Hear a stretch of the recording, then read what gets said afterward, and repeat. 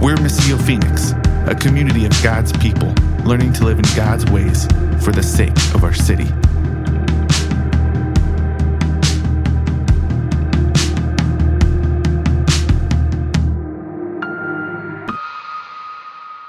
Nehemiah. It's actually two different books. Originally, though, it was one scroll. It was one book, the book Ezra and Nehemiah, and then later in our English Bibles became two books. So if you want to find out where that's at, it's in the Old Testament, which means it's going to be on the left side of your Bibles. And Ezra picks up right after 2 Chronicles. And you're like, that's not helpful. I don't know where 2 Chronicles is. I know. But it's about right there, okay? And Ezra and Nehemiah are back to back. What I would love to do is just read one excerpt from the book of Ezra to get us started, pray, and then we'll dive in. Does that sound good? Yeah, you with me? All right, cool. Here we go. So, in Ezra, if we can get that on the screen here, we're going to look at Ezra chapter 3, all right? So I'm going to pick up from verse 10 there, and then I'll give you some context of what we're actually reading. But in Ezra chapter 3, starting in verse 10, it says this: When the builders had laid the foundation of the Lord's temple, the priests, dressed in their robes and holding trumpets, and the Levites descended from Asaph, holding cymbals, took their positions to praise the Lord, as King David of Israel had instructed. They sang with praise and thanksgiving to the Lord, for he is good. His faithful love to Israel endures forever. Then all the people gave a great shout of praise to the Lord, because the foundation of the Lord's house had been laid. But many of the older priests, Levites, and family heads who had seen the first temple wept loudly when they saw the foundation of this temple. But many others shouted joyfully. The people could not distinguish the sound of the joyful shouting from that of the weeping, because the people were shouting so loudly, and the sound was heard far away. This is God's word. Father, we ask that as we try to understand a context and a culture and a story that we are very unfamiliar with, Lord, that you still would use that to speak to us this morning, that your Spirit would fill this room and fill our hearts, that we would grow closer to you, Jesus, that we would give you, Father, more glory. In Jesus' name we pray. Amen. So I got a knock on my bedroom door years ago, and I opened it up. My roommate was standing there, and he was saying, "You don't understand. I had a fistful of her hair in my hand when it happened." So some context, right? That's what happens when you jump into a story midway through. Context is, in the very short span of my adult life where I was not married, 18 years old and 18 years old only, my brothers and I went in together and we bought a house. And we knew the only way we could make this work is if we had another roommate to help us pay the mortgage down. And so we brought in a fourth roommate, and this was, at the time, a guy who worked with both Bethany and my oldest brother at an after-school program. I had never met him before, but my brother assured me, "You're going to love this guy. He's into hip-hop also. He's a rapper. You're going to get along. It's great." And sure enough, we did get along. We turned my little closet into a recording booth. We made music together. We went on to perform together, to record an album together. We started working together, speaking at schools. We've toured all over the country, speaking to over 1 million people, sitting in a car for 16 hours at a time together. I ended up being one of his best men, or his best man, one of his groomsmen, in his wedding, and we're fantastic friends now. He's a pastor at a church in Chandler, and so I called him up to make sure I had permission to share this story, because when I was 18 years old, which was 19 years ago now, oh my goodness, I just did the math on that real quick, and I'm very depressed right now. So over half my life ago, when we were roommates, he was a much different person. And I didn't know him that well at this time. And so he came up to my door, woke me up in the morning, knocking on my door. I opened the bedroom door, and I was like, "What's going on, Preston?" And he's like, "Man, last night when you were gone," I think I was hanging out with Bethany or something, when you were gone, your brother had a party in the house. I was like, "Okay, yeah, that makes sense. It's adding up." And he goes, "Yeah," and so I stuck around. I hung out, and it was fun. We were all having a lot of fun. It was great. We were drinking a little bit, right? And I was like, "Okay, yeah, that also makes sense." And he's like, "We were drinking for a while, and then we started playing this game, this like drinking board game. And then I don't know what happened, man. Just like the next thing I knew, your brother was escorting me back up to my room and telling me I needed to settle down." I was like, oh, dude, what happened? Like, what'd you do? And he's like, well, I guess what happened was I really wanted this girl who was sitting there to know Jesus. I was like, well, that's awesome. I don't think my brother has a problem with that. And he's like, no, you don't understand. Like, I was pulling her hair to get her attention and screaming at her that you need Jesus. He's like, I was gone, man. I was way too drunk. And we talked about this more recently, and what he would say now is, I had the zeal and passion for God, but I didn't have the wisdom of God. I had the zeal and passion for this woman to know God, but I didn't have the heart of love that God our Father has for her. And I asked him if I could share this story because, oddly enough, reading through Ezra and Nehemiah, it reminded me so much of that story. Many of you have heard the stories of Ezra and Nehemiah, of the idea of rebuilding the temple in Jerusalem, right? God's people coming back out of exile in Babylon. They're finally able to go back to their home, and they can rebuild the temple where they worship their God, Yahweh. But usually, I'm willing to bet we're far less familiar with how the story ends. In Nehemiah chapter 13, verse 25, this is what we're told Nehemiah does. He's going out, he's looking around, he sees people aren't caring for the temple the way they're supposed to, people aren't obeying the laws of the Torah, of God's word at the time, and people were intermingling with the nations they were supposed to be separate from, at least as far as his understanding went. And so, out of anger, Nehemiah 13, verse 25 says this. Nehemiah is saying this. He wrote this. He says, I rebuked them, cursed them, beat some of their men, and pulled out their hair. I forced them to take an oath before God and said, you must not give your daughters in marriage to their sons or take their daughters as wives for your sons or yourselves. Zeal for God's way, right? But lacking the wisdom and the love of the Father. He beats them. He pulls their hair out, and he forces them to take an oath to follow God. This is Father's Day. Quick parent question for all of you. How effective is that going to be as a tactic for raising your children up in the ways of the Lord? I'm going to give you a quick tip here. This one's for free. Don't do it. It's not effective, all right? The second they can rebel, they will, and you are not showing them the love and compassion of our God. This is why I bring this up. We're going to spend actually 2 weeks going through these two books together instead of splitting them up because they are telling one cohesive story. And we're going to dialogue through it. We're going to process some of it. We're going to look at the timeline. We're going to look at the context, the history. And next week, we'll spend more time looking at how God actually did some of these things. Like, what did God do to rebuild the temple there? How he moved through his people, how he moved through other nations, and how he used everyday trades, the work of people's hands, to accomplish his purposes and his will. But before we do that next week, we have to start with a realistic understanding of what these two books are trying to tell us. It is not trying to give us a picture of what it looks like to, in our zeal and in our passion and in our strength, be good enough for God to return and show up.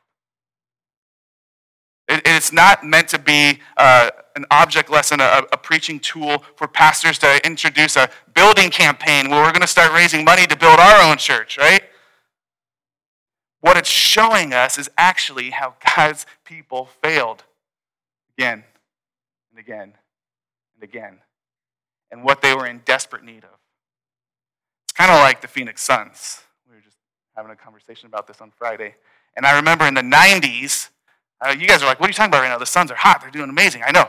Listen, I'm trying to curb my enthusiasm because in the 90s when you had like Barkley and KJ and this like amazing team and they're going against the Bulls in the finals and then you just let down, right? And that was like the last time I really watched basketball intently because after that, it was just like, what happened to the Suns? But then in the early 2000s, you had like players like Steve Nash, and it was exciting to watch again. You're like, oh, here we go. And then like, no, that team just kind of falls apart too. And that's the story of Israel, right? And you see this zeal and this passion, you're like, oh, they're playing well, and then something happens. So we're going to see that throughout Ezra and Nehemiah. Here's the timeline. Here's the context. So I gave you context to my pulling hair story. Here's context to Ezra, Nehemiah, the people of Israel. If you remember the last 2 weeks, we were looking at some other prophets who were telling God's people, hey, because you have been worshiping Babylon's gods, God's actually allowing Babylon to come in and take you into captivity. And the way that Babylon did this, the way that their king at the time, Nebuchadnezzar, did this, is very intelligently. They went and they said, we're going to take kind of the cream of the crop. The most influential people of this nation of Israel, we're going to take them, we're going to exile them, deport them from their land and bring them into ours. And some of them will even live at the palace there with King Nebuchadnezzar, but they're going to learn the ways of Babylon. They're going to be trained up in that, and then they will influence the rest of their people to be Babylonians too. We're just going to assimilate them into our culture. It's a really smart tactic of taking over and ruling an empire. Instead of having to battle against them, like you make them want to be you, right?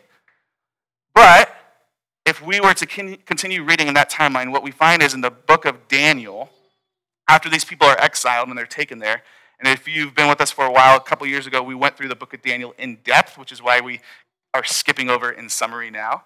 But as we see in that story, as they're there in captivity in Babylon, that at one point, the Medes and Persians come in, and they take over the Babylonians. They defeat the Babylonian king at the time, Belshazzar. They destroy him. His arrogance led to his demise. And so King Cyrus takes rule. Right? And then you get this King Darius after him, and King Artaxerxes. And so during that time, what you see in that story of Daniel is that Daniel starts finding favor with these kings. If you remember the story of Daniel at all with the lion's den, remember that these guys were like trying to dupe the king into thinking that Daniel was a bad guy, so we got to throw him in the lion's den, when actually Daniel had been pretty faithful and a loyal friend to the king, right? While still being faithful, most importantly, to Yahweh, to his God. And so the king didn't want to do it. He loved Daniel. And God ends up rescuing Daniel out of that, and then the king makes a decree to protect Daniel and do away with his enemies. So possibly for that reason, that God gave favor with Daniel there with that king, we see in the book of Ezra and Nehemiah, we see that that same king also showed favor to Jerusalem. He actually allowed some of the Israelites to return back to Jerusalem and to rebuild their home there. God gave some favor. We're actually told in these two books that God stirred the king's heart. 3 different times, 3 different kings, he stirred those kings' hearts to send them back. And so here's our timeline. What happens here is they're taken into exile. But then we have one moment here where I promised him I wasn't going to do circles, no Venn diagrams today, okay? One moment here where you get this guy, I don't even know if I'm going to spell his name right, Zerubbabel. So it's a book of Ezra and Nehemiah, but actually it's kind of 3 movements and 3 key leaders who are sent back to help rebuild their home. And so this guy is Zerubbabel, which means planted in Babylon. That's what his name means. Like he grew up in Babylon. That's what Jeremiah told him. We saw this last week. Jeremiah told him, exiles, when you're taken to Babylon, actually make it a home. Plant gardens there. See that it flourishes. And be fruitful and multiply. Build families. And so he was very much planted in that society. No doubt his parents named him after what the prophet Jeremiah commanded them to do. But he goes to the king and he says, hey, listen, there's a problem back in our home. And the temple has been destroyed years and years ago, and our people cannot worship. Now, the Persian Medes had a much different tactic for ruling over other nations than the Babylonians did. Their tactic was actually, hey, you can worship the way you want to worship, and you can live the way you want to live as long as you pay taxes to us. Very similar to how Rome rules in the New Testament, the Bible story. So that's fine. You can go back, rebuild your temple. In fact, even because God's favor, even you can take some men with you, Zerubbabel, and you can go and you can use some of our resources to help rebuild your temple. So Zerubbabel returns to rebuild the temple here. And he faces opposition. And it's not just Zerubbabel. There's another man, Jeshua, who's helping him out, which, by the way, he shares that name with Jesus. Jeshua, or Yeshua, is how the Jewish people would have pronounced it. And then there's another guy whose name I'm not even going to try to pronounce. And so these three in unison, they're kind of leading together, and they're rebuilding the temple. And what happens is a group of Israelites who were never exiled come over, and they're like, hey, we would love to help out with this. We haven't been able to go and worship and sacrifice at the temple either for years. This is our history too. We have the same God. Can we help you rebuild this temple? And they stand up against them. These leaders, Zerubbabel in particular, says, you have no part in this. We were told by the king to come back and rebuild this temple. We are coming and doing this mission, and you have no part in this.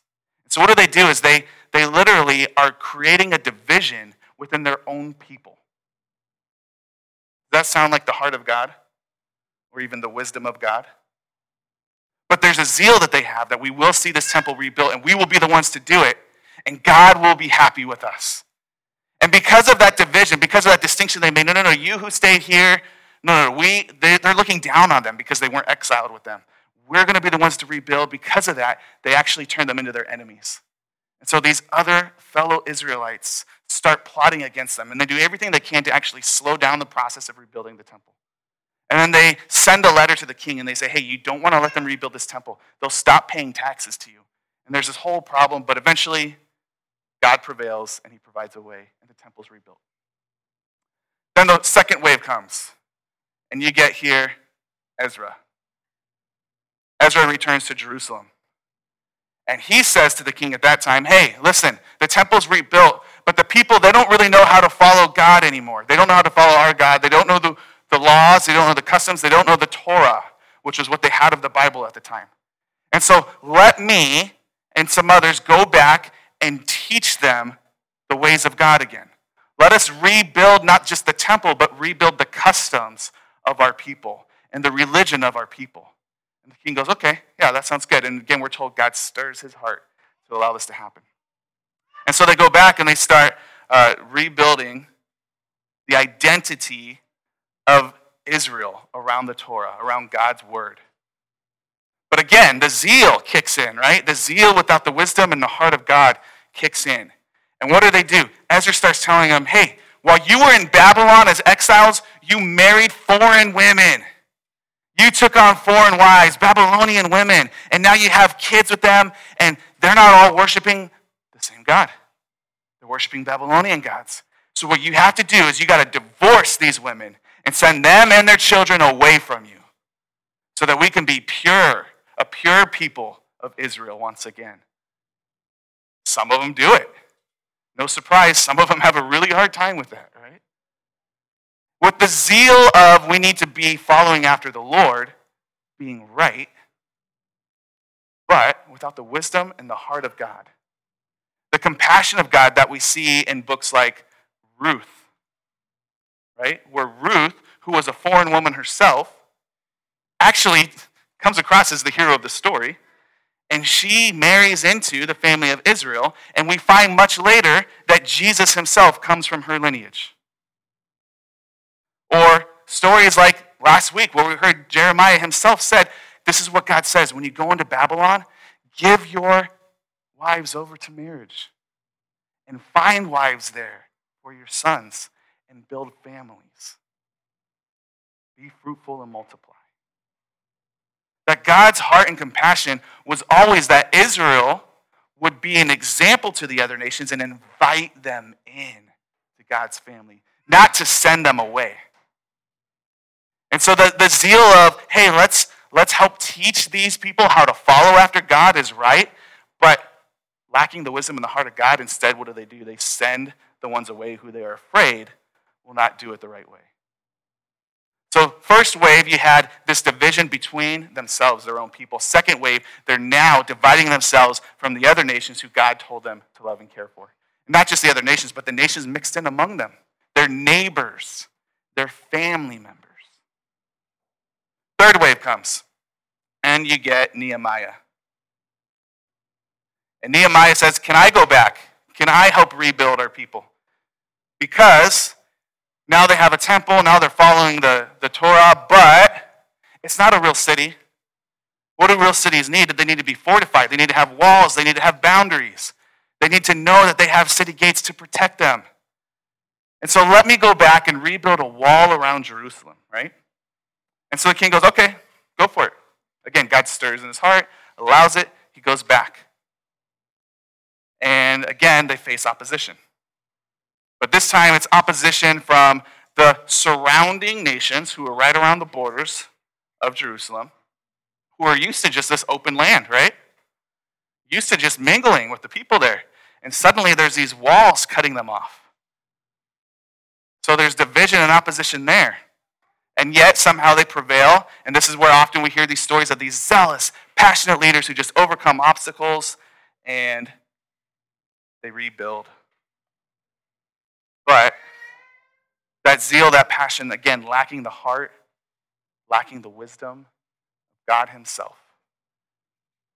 We get a picture at the end of our story of the Bible that one day when God renews and restores all things, in this city where God dwells with his people, that there would actually be no shut gates, no walls, because it is open, because God's inviting in all nations. In fact, I have some scriptures I would love to share for us real quick with some of the contemporary prophets of that day. So if Jeremiah was a prophet leading up to the exile, Zechariah and Ezekiel were two prophets who were living around the same time as Ezra and Nehemiah.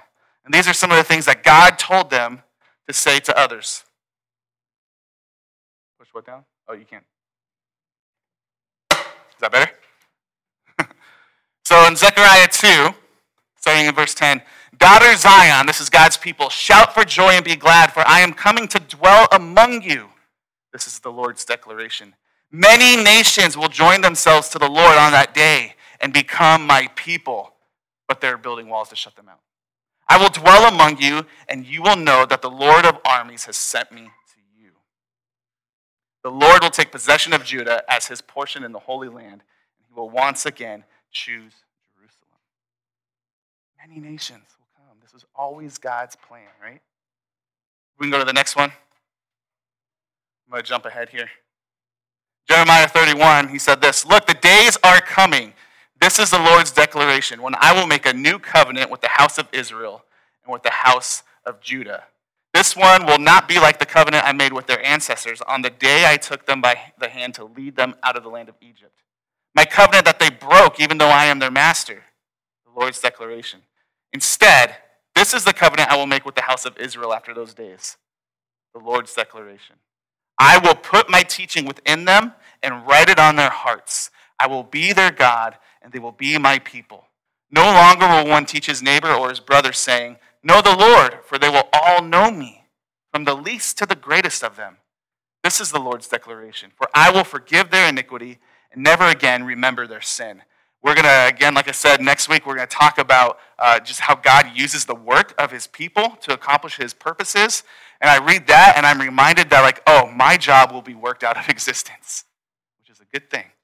Never again will there be someone who needs to teach people how to follow God, because God's love, his wisdom, his heart, his ways will be imprinted on all of our hearts.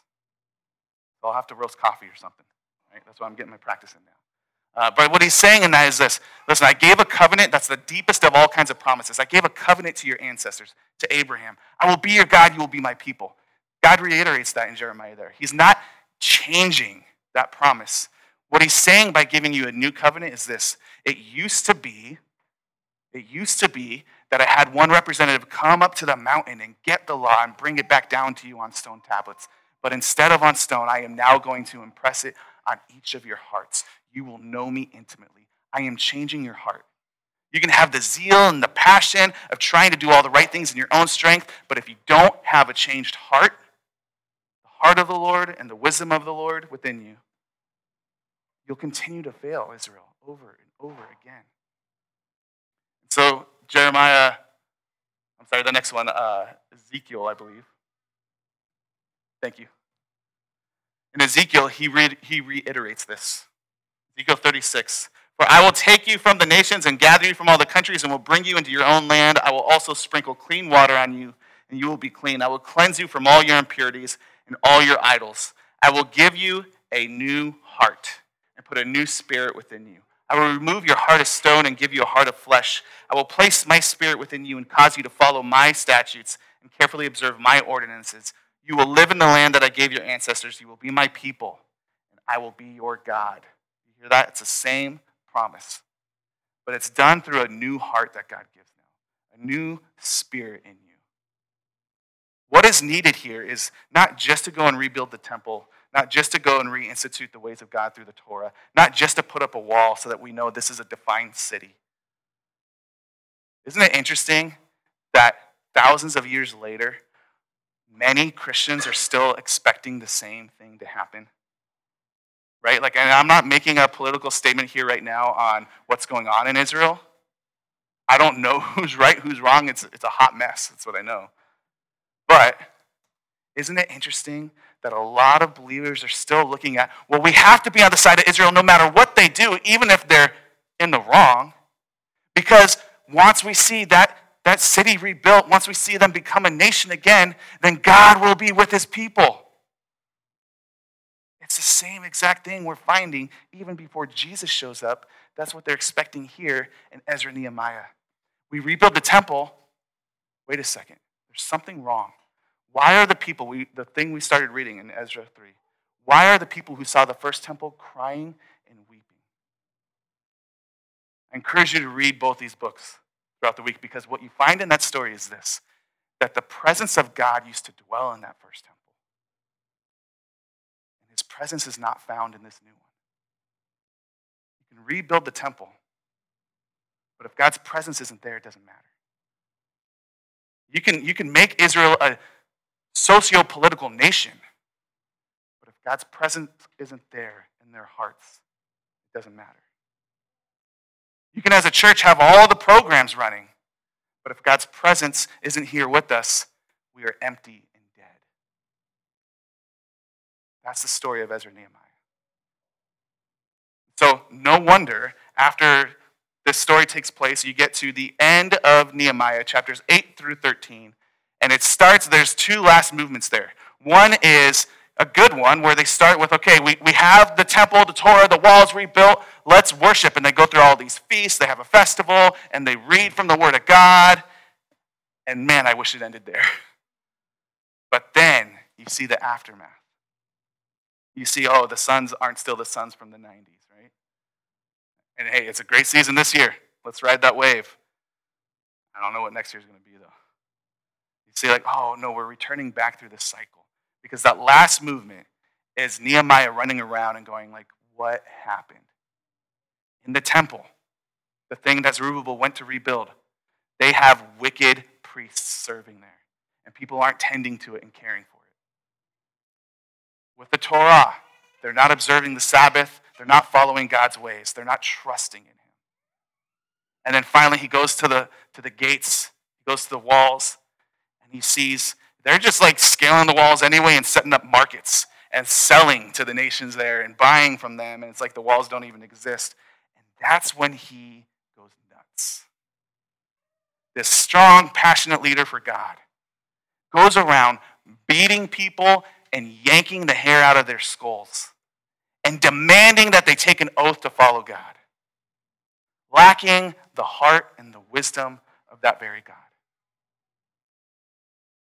Now here's the good news.